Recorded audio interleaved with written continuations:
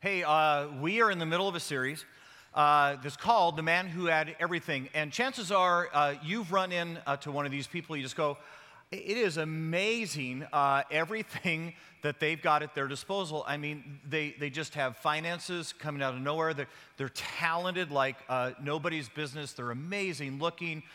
They just have incredible minds. You just go, where was I when they were handing that out? Because apparently I was at the very end of the line. When that was happening. And if you were to take people who have everything and roll that into Scripture, you'd find a guy by the name of Samson. And if you were here last week, you know, we talked about this and said, this is a guy that by all rights, whose life ought to turn out to just be remarkable beyond anybody's wildest dreams. I mean, before he's even born, God announces his birth. His mother is infertile, and yet God miraculously causes him to be born. He is given by God just unbelievable supernatural strength. Apparently, he's an amazing looking guy because women follow this guy in droves. And by all rights, as you begin the story of the life of Samson, you say, this is the guy who has everything. There is no reason for his life not to just skyrocket. What he accomplished and what he does ought to be just off the charts because he's given such a huge head start beyond all of the rest of us. But here's the reality of Samson's life. It ends in utter disappointment. He is so much less than what he could have been, what he should have been, and what obviously God hoped that he would be. When you get to the end of Samson's life, there's nothing there but sadness. And you are left to ask yourself and say, how can a guy who had everything, how can a guy with so much potential, so much opportunity in his life, the very touch of God upon it, how can his life end up so little and miserable and small? And as we unpacked this together last week, we said, you know, the problem with Samson is what you and I are going to call over the next few weeks Samson syndrome. And we said the very first characteristic of Samson syndrome is this idea that all of my giftedness is mine, and it's for me and for my benefit. And what we found that happened over and over and over again in the life of Samson is that whenever there was a problem, whenever there was an issue, whenever there was something that needed to be navigated to the other side, when there was something that required circumstances, required resolution, Samson intuitively leans into his own capacities. So he would have said, no. I'm strong enough to handle this. I'm good looking enough to get past this. I'm smart enough in my brain to figure this out. And constantly, Samson leans into his own abilities rather than leaning into God. And we said, guys, this is a big deal because you and I have done the same thing. You and I have experienced a little bit of Samson syndrome in our own lives. And we've had moments in which we said, wow, you know what? I made that decision about that house. I decided about that person and where we were going to live and if I was going to buy that car or not. And I'm not sure I ever even prayed. I'm not even sure I ever even consulted God because I said, no, I can afford the payment or this makes sense and it all adds up on a spreadsheet somewhere. And you and I intuitively have Samson syndrome. We have this ability to lean into our own understanding, our own ability, our own capacity to figure it out and never once pause and say, God, I think I know the answer. I think I understand this, but before I do it, before I decide this, I'm going to choose to lean into you. And to simply say, God, what is it that you want to do? And how do you want this to turn out? And what should I do in this moment that may be something I wouldn't have even considered? Today we're going to go and unpack the second trait of Samson syndrome. And what we're going to discover today is the issue of pride. And over the next few weeks, Samson's pride is going to show up over and over and over again. And consistently, because he is such a proud and arrogant man, he is going to make catastrophic mistakes within his life because he's just proud. Today, Samson's going to ignore advice. He's going to have a moment in his life when someone's going to speak in. It's going to be the moment when he desperately needs to listen. It's exactly what he needs to hear. And he's going to go, no, hey, Thanks, but no thanks. Mind your own business. Stay out of it. I've got this for myself. And we're going to discover that a part of Samson syndrome, a part of this lifestyle of pride that leads you and I to live at such lower capacity than what God dreamed or hoped for us, is this refusal to allow others to speak into our lives.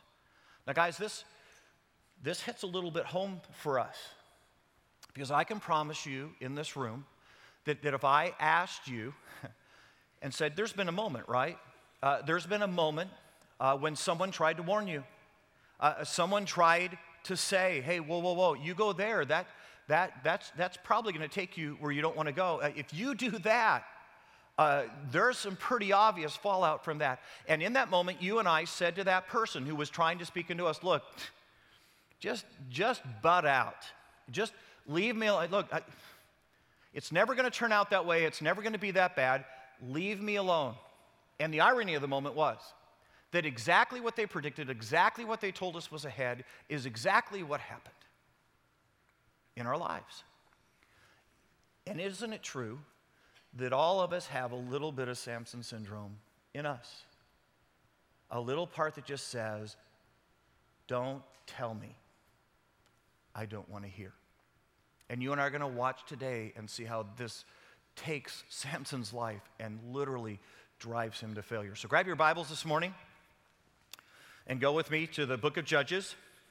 If you're not real familiar, if you go all the way to the front of your Bible and then start working to the right, you're going to find this book of Judges. Judges chapter 14. Now, here's why this is so critical for us. Because every one of us in our life has got to decide what to do with godly wisdom and godly counsel. And I'm just going to say this out loud. Guys, this is especially hard for us because there is something in our maleness that takes our self-esteem out of the idea that we figured it out ourselves. That somehow our competence is measured by the fact that we weren't weak enough or that we weren't unknowledgeable enough that we had to ask anybody else for directions. This is why we never pull over in the car. We take more satisfaction even though we arrived at the destination 40 minutes late because we can go, I figured it out. She thought we were lost. I figured it out. Now, guys, here's the deal. That may work okay for you in driving. It will be absolutely disastrous in the rest of your life. Think about this for a minute. Think about if you were in The Amazing Race and you flew into an airport and they gave you the next clue and it was a destination across town and you had no earthly idea where it was. What are the chances you would say, hey, I don't care that all the other teams are running on ahead. I don't care. I am not going to ask for directions. Now, see, the truth is, if you were in The Amazing Race, you would run to the first person you could find and you would say, do you know where this is and what's the fastest way to get there? What's the difference? Urgency. Urgency. And here's what I'm going to suggest, guys. There's an urgency. And that if you live your life figuring out everything yourself, it may be deeply self-satisfying, but you will live a Samson-like life. You will never get where God wanted you to be. You will never reach your capacity, and you will finish in disappointment if you never ask directions. Matter of fact, here's the moment. Grab your Bibles. It's Judges chapter 14. This is the moment in Samson's life. If you were here last week, you've already heard a little bit about this moment. Samson has gone out. He saw a Philistine girl, and he was immediately attracted to her. He spent all of about 4 minutes talking to her. So purely, it was her intellect that attracted him to her. And he immediately goes back to his parents, and he says, that's the woman for me. And if you were here last week, you know this ends badly. He's violating Scripture. he's doing what he shouldn't do. It was very clear in the Word of God that the people of God were not to marry outside of the people of God. Same thing that happens for you and me when Scripture says that you and I, as believers, should not be unequally yoked together with people who don't know our Jesus. So same principle is happening here. And Samson's about to blow by it. It will end up with, you ready for this? It will end up with 30 men murdered, and the woman that he thinks he has to have will end up being married to his best man. I mean, this is disastrous in Samson's life. And you almost want to say, well, wasn't there anybody who could have said something to this guy? Wasn't there anybody who could have warned him and said, Samson, this isn't hard. I mean, this is just so obviously a bad decision in your life. It's a mistake. You're violating God's word. Pause a minute, reflect a minute, think a minute before you do this. Couldn't someone have said something to Samson? And here's the answer. Someone did.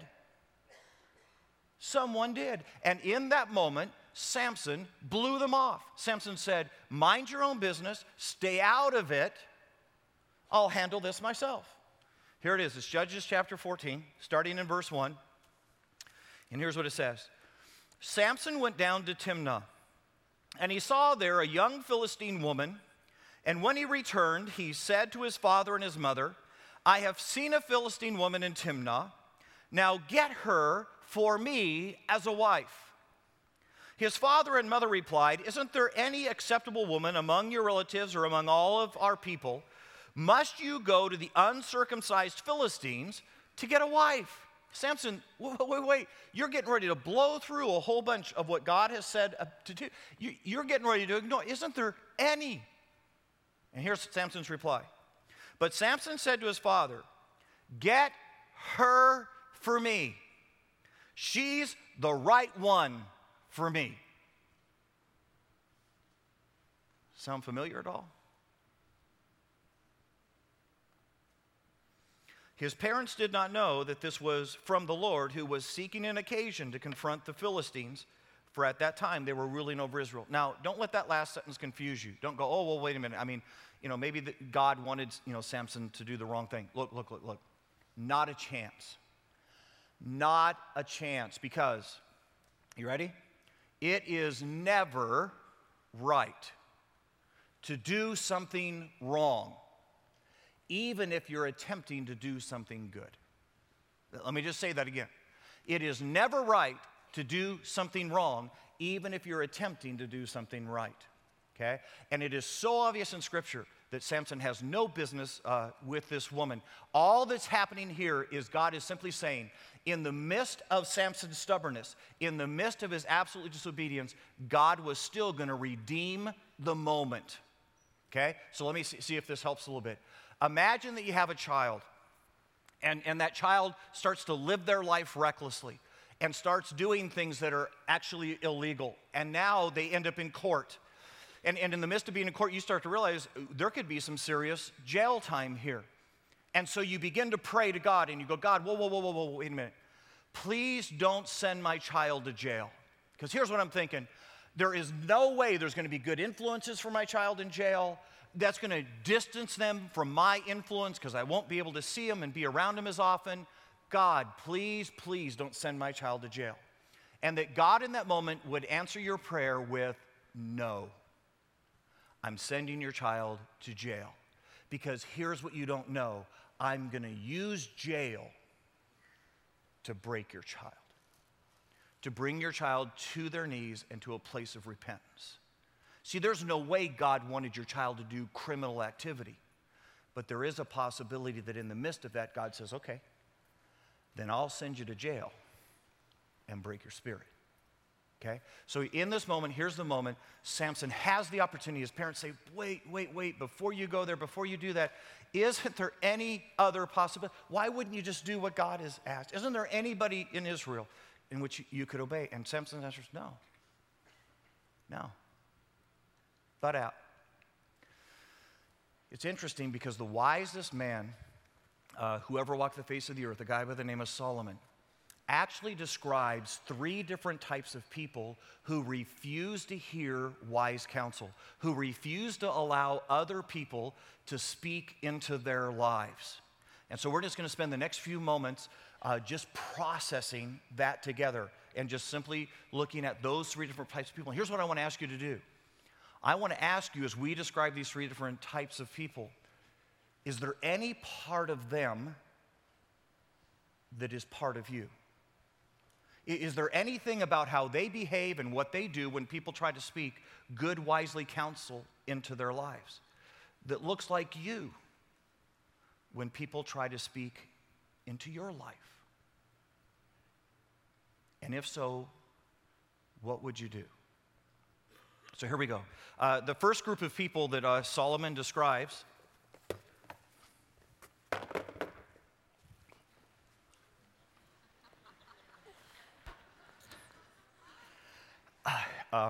Solomon calls them the naive. These are people who lack life experience. In other words, they haven't experienced enough, they haven't done enough to recognize when somebody is actually giving them wise counsel, because they just don't have enough of life under their belt to have a good reference point. Matter of fact, here's how you know if maybe you are sitting today in the seat of the naive. Because here's how the naive respond when people try to advise and give counsel to them. And their answer is simply this: oh, you're overreacting. You're just like overprotective. You're just like thinking worst case scenario all the time. And here's the deal: it's not going to happen to me. It's never going to turn out that way. Look. It's only one date. No. Just because I'm hanging out with my friends and because all my friends are doing it, that doesn't mean I'm going to do it. And the reality of the naive is they simply lack enough life experience to realize what good advice sounds like when good advice is given. Because by the time they get to 15, they're smarter than the rest of us. They're naive. Matter of fact, Solomon describes this type of person. Grab your Bibles. Go with me to the book of Proverbs. If you're not familiar, if you go right to the middle of your Bible, chances are you're going to find the book of Psalms. Go a little bit to the right, you'll find this book of Proverbs. It's Proverbs chapter 7. In Proverbs chapter 7, Solomon, the wisest man to ever walk the face of the earth, is describing this first chair. He's describing observing a naive young man. And here's what he's doing. He is heading down to the red light district. And what he tells himself is, no. I'm not going to do anything. I'm just going to go watch. I'm just going to go see what the other guys are doing down there. But there's no danger for me. I'm just going to be an observer. Here it is. It's Proverbs chapter 7, starting in verse 6. This is Solomon talking. Here's what he says. At the window of my house, I looked through the lattice. I saw among the simple, the naive, a person lacking enough life experience to realize the danger they were getting themselves into. I noticed among the young men a youth who lacked judgment. He just simply didn't know. He was going down the street, ready, near her corner. He was just going to look. He was just going to, kind of observe. He was going near. He wasn't going to do anything. Walking along in the direction of her house. Now, Solomon goes on to describe what happens next in this young man's life. And the prostitute sees him. It's actually kind of an R-rated portion of Scripture.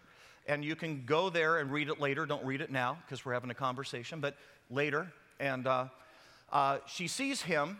She approaches him. And she begins to whisper in his ear everything that a man wants to hear. And suddenly he changes his mind. Suddenly he says, whoa, this may be the opportunity of a lifetime.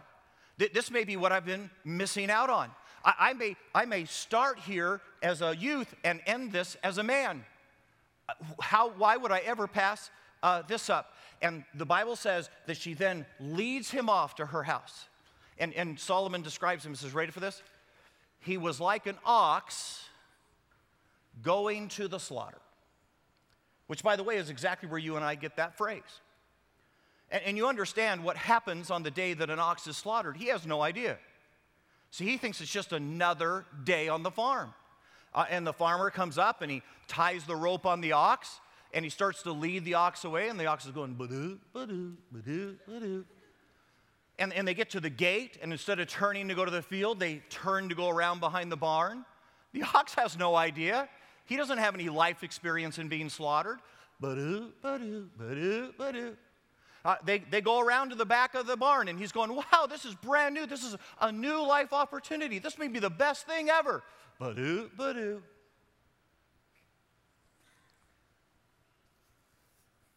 You get this is why 14-year-olds and 15-year-olds smoke. Because they're naive. Because they believe deep in their heart that this is going to make them cool. Because you ready for this? Because other 14 and 15-year-olds smoke. So this must be the path of life. Here's what you need to hear if you're in this room today and you're a teenager and you're smoking. Here's what you need to know. Adults do not drive by and see you on the street and go, do you see that? Do you see how cool that 14-year-old is? Do you remember when we were cool? It just doesn't happen. And the reason you think it's cool, and every adult is warning you that it's wrong and it's going to make a mess of your life, is because you don't have enough life experience to know better. You're naive. See, you have never coughed a chunk of your lung out. You've never been in the hospital room, had the doctor come in, look at your chart, and say, here's my best guess. My best guess is 3 months. You've never sat there anticipating the birth of your unborn child, only to be told, hey, there are problems here, and your child is malformed and undernourished because this habit that you have has now affected them because you couldn't stop while you were pregnant. See, the truth is, you just don't even have enough life experience to understand or to even recognize good advice. Because, you ready?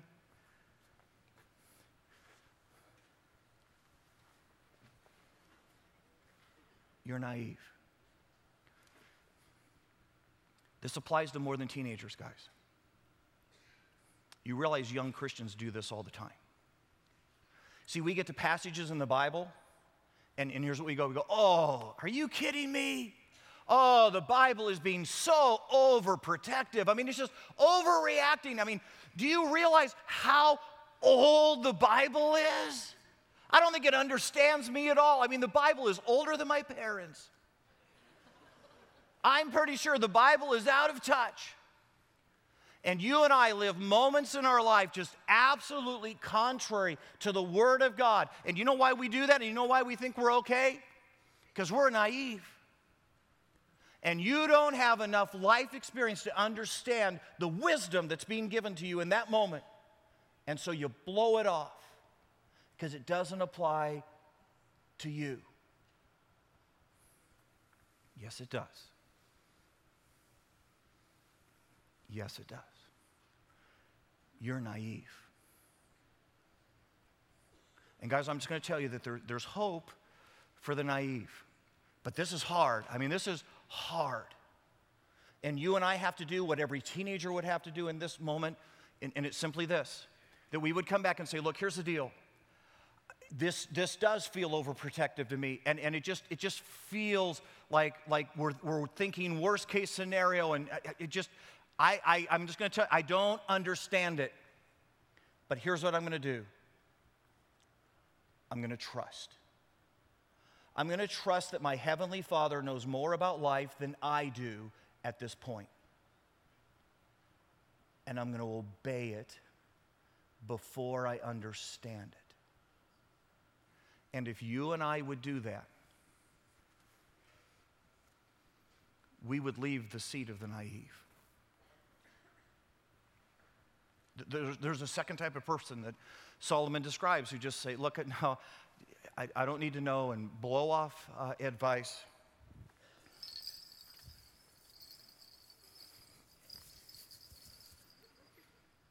It's the seat of the fool.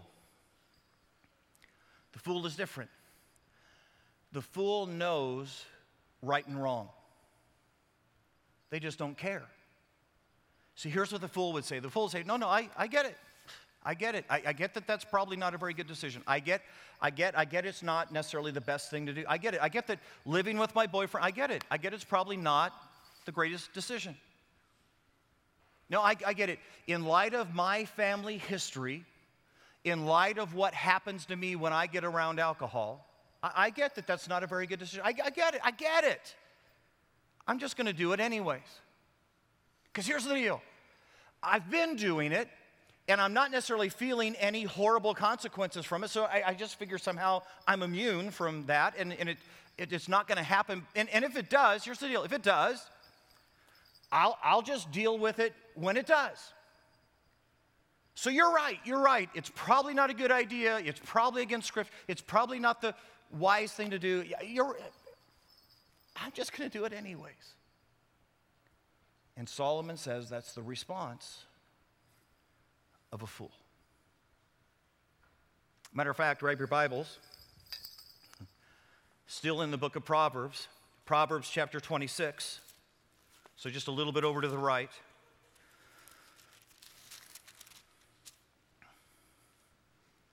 Proverbs chapter 26, verse 11. This is Solomon describing the actions of a fool. Here's what he says. As a dog returns to his vomit, so a fool repeats his folly. Have you ever seen that? I'm just, that's nasty. That's nasty. When you got a dog and its stomach gets upset, and then but you get, don't miss the moment. Solomon says, that's how a fool behaves. See, here's what a fool does. A fool goes, oh, no, I know it's not a good decision. I know I probably shouldn't be eating this. I know I shouldn't be behaving that way. I know I should be treating my wife different. I know that I should be handling my finances in a different way. I get it. What I'm doing is probably not necessarily very wise or, a good, but I don't care. I'm going to do it anyways. And then their stomach gets upset. See, the consequences start falling out in their lives. I mean, it all starts crashing down on them, and all of a sudden, blah! And guess what the fool does? They do it again. They go right back to it. See, here's the deal. Some of us have said in our marriages, and we know we will. Look, I know if I keep talking to my wife like that, I know if I keep being that distracted, and if I keep spending that much time away from my wife, I get it. It's probably not the smartest thing to do. And what's the next word out of every fool's mouth? But, and then I'm going to do it anyways. And then their marriage comes crashing down, and now they're in counseling, and it's a mess, and it looks like the whole thing, and somehow they patch the thing back together again, and they're trying again, and guess what the fool does? Same thing they did the first time. They start all over again. See, some of us in our finances, and we go, look, I know I don't tithe, and I don't honor God in my finances, and I know I spend recklessly, and I know I've got my charge cards just charged all the way up to the top, and I know. And then the whole thing comes tumbling down. And next thing you know, we're filing bankruptcy and we're digging our way out. And guess what we do? We go back. Same thing.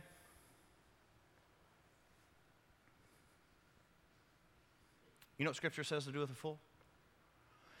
Scripture says that if you've got a fool in your life, just step back. Give him a wide berth. Because the only way that a fool is ever going to learn is if they feel the full weight of the consequences of their reckless decisions. And that the worst thing you can do in a fool's life is rescue them or save them or pay their bills or help them over. Because if you do that, they will immediately go back to what they were doing because they'll expect you to do it again for them. And Scripture says, no, just back away. Because the only hope, you ready? The only hope that a fool ever has to get out of this chair is for them to feel the full weight of their decisions.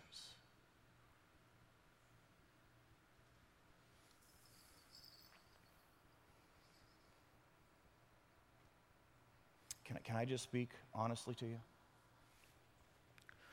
If you're in this room and you hear a little of yourself in the fool, you hear your voice saying, I know that's probably not the wisest thing. I know I probably shouldn't, but I'm going to do it anyways. You know what else Scripture says about the fool? The companion of fools suffers harm. See, here's what you've been telling yourself. This is my life, and I'm going to do it my way, and it only affects me. Baloney. The companion of fools suffers harm.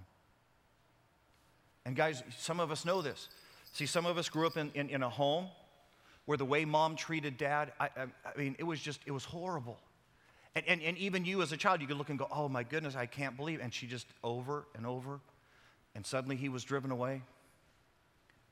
Or maybe he just stayed away and neglected the family, and you could just watch as everything eroded. And no matter what anyone said or they just kept doing it over and over and over again, and suddenly the marriage is gone. And guess who's living with the consequences of their foolish behavior? Because the companion of fools, the family members of fools, the co-workers of fools come to harm. See, some of you have worked in a company, and the guy who owned the company, I mean, he was just reckless in what he did with finances. And you, even from a distance, you went, wow, how can he be spending that on that? And how can he be, taking that many vacations? I just know. And the company fails. But guess who doesn't have a job now? Because the answer is, the companions of fools suffer harm. And I'm just gonna implore you and beg you today and say, if you are here and if you hear any of the fool in you, that you would just in this moment wake up and go, look, this isn't just me that's gonna suffer with this. That as long as I live with this reckless abandon and just say, look, I know it's not, but I'm gonna do it anyways, that the people you love most in this world will suffer for your foolish behavior. And I'm going to beg you to love them enough to get out of this chair. To stop blowing off advice, to stop saying, I know, but I'm going to do it anyways. Solomon describes a third type of person who does not listen to counsel. He calls this third type of person the scoffer or the mocker. Okay? Here's how you know if you are a scoffer or a mocker. If the last three people who came to you and tried to offer advice in your life were all idiots. No, I'm just telling you. Because here's the deal. The scoffer and the mocker are so sure that they are so much smarter, so much more capable, so far beyond all of their contemporaries, that the very fact that you came to me and tried to offer me advice is an obvious statement that you don't understand how remarkable and capable I am and how much smarter I am than you, and it shows your own lack of judgment. See, if the last three times that people have come to give you advice, it turned into an argument, and you probably won. You were probably more skilled at manipulating the moment and saying the right word to shut them up, because the reality is most mockers and scoffers really are capable people. And chances are you won the argument. You put them in their place. And they walked away saying, I will never, ever, ever again try to help them. chances are you're a mocker or a scoffer. Matter of fact, grab your Bibles one last time here.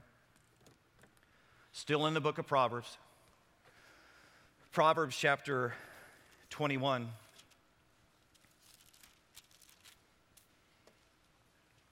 Proverbs chapter 21, verse 24. Here's what it says. This is the wisest man in the world's description of a mocker. Here's what he says. The proud and arrogant man, mocker, scoffer is his name. He behaves with overweening pride. My best guess, Samson sits in this chair. She goes, no, you don't get it. I'm stronger than you, I'm smarter than you, I'm better looking than you, and God's got his hand on me, so shut up. Mockers often can't work for anybody else because every supervisor they've ever had was stupid. You know how you know you're a mocker? If when it's time for Thanksgiving, your family members huddle in the room quietly next door and go, shh, don't bring that up. No, don't say that in front of them.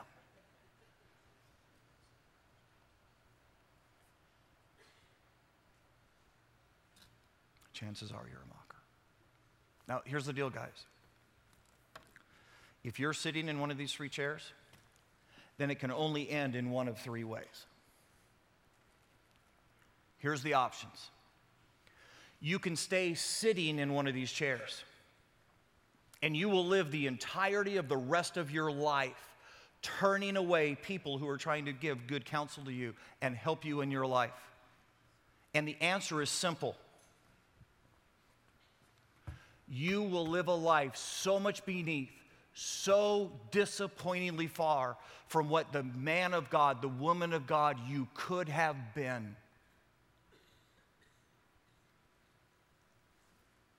There's a second option. The second option is that you stay in these chairs for a while. And you lead your life right into the ditch. I mean, you finally get to the point where you go, okay, I have totally messed my marriage up. I have lost the heart of my children. My finances are imploded. And you finally get to the moment where you go, okay, maybe I'm not God. And I need some advice. But here's the problem. When you lead your life that far into the ditch, when your finances get that bad, when your marriage is that broken, the advice you're going to receive and the things you're going to have to do to get out of the ditch are harder advice than the advice that you are already presently ignoring. And it will be monumentally hard to now receive that advice and get out of the chair. There's a third option. You and I this morning could see ourselves in the chair. You and I could be really, really, really honest with ourselves for a moment and say, man, I am so naive. I have looked at passage after passage. I've heard the preacher talk, and I just said, oh, you're overreacting. You sound just like a parent. And today you could stop being naive. You could say, Lynn, I can't tell you how many times I've had people say, wait, before you do that, and wouldn't you? And I've just said, no, I already know. I already know it's not a good, I get living with my boyfriend's not a great idea. I get spending my money, I get it. I'm going to do it anyways. And the reality is, I'm a fool. Or some of us today could say, you know what? I have bullied and intimidated everybody in my life. You know why I don't have any advice in my life? Because nobody dares to give me advice anymore.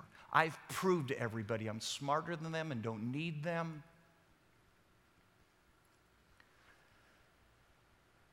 Today, you and I could get out of the chair.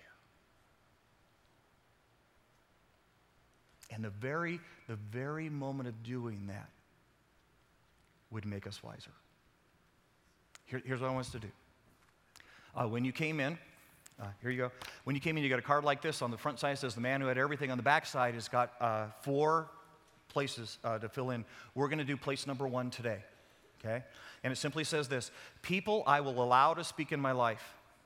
And I'm going to ask you in just a moment to take this card. I want you to put on there the names of 3 people that you would, from this day forward, say this. Look, here's the deal. When they speak, when that person says to me, whoa, whoa, whoa, whoa, whoa, whoa, whoa, have you considered, you realize what Scripture says about that? When those people speak into my life, here's my covenant. I will immediately push the pause button in my life. I will immediately stop and reconsider wise counsel in my life. And here's the deal. Look, I may not even after I reconsider, I may decide it wasn't necessarily the right counsel. I'm just saying I'm not going to blow them off. That if any one of these 3 people speaks to me, I will immediately stop and rethink my decision. So here's what I'm going to do. I'm going to give you a few moments.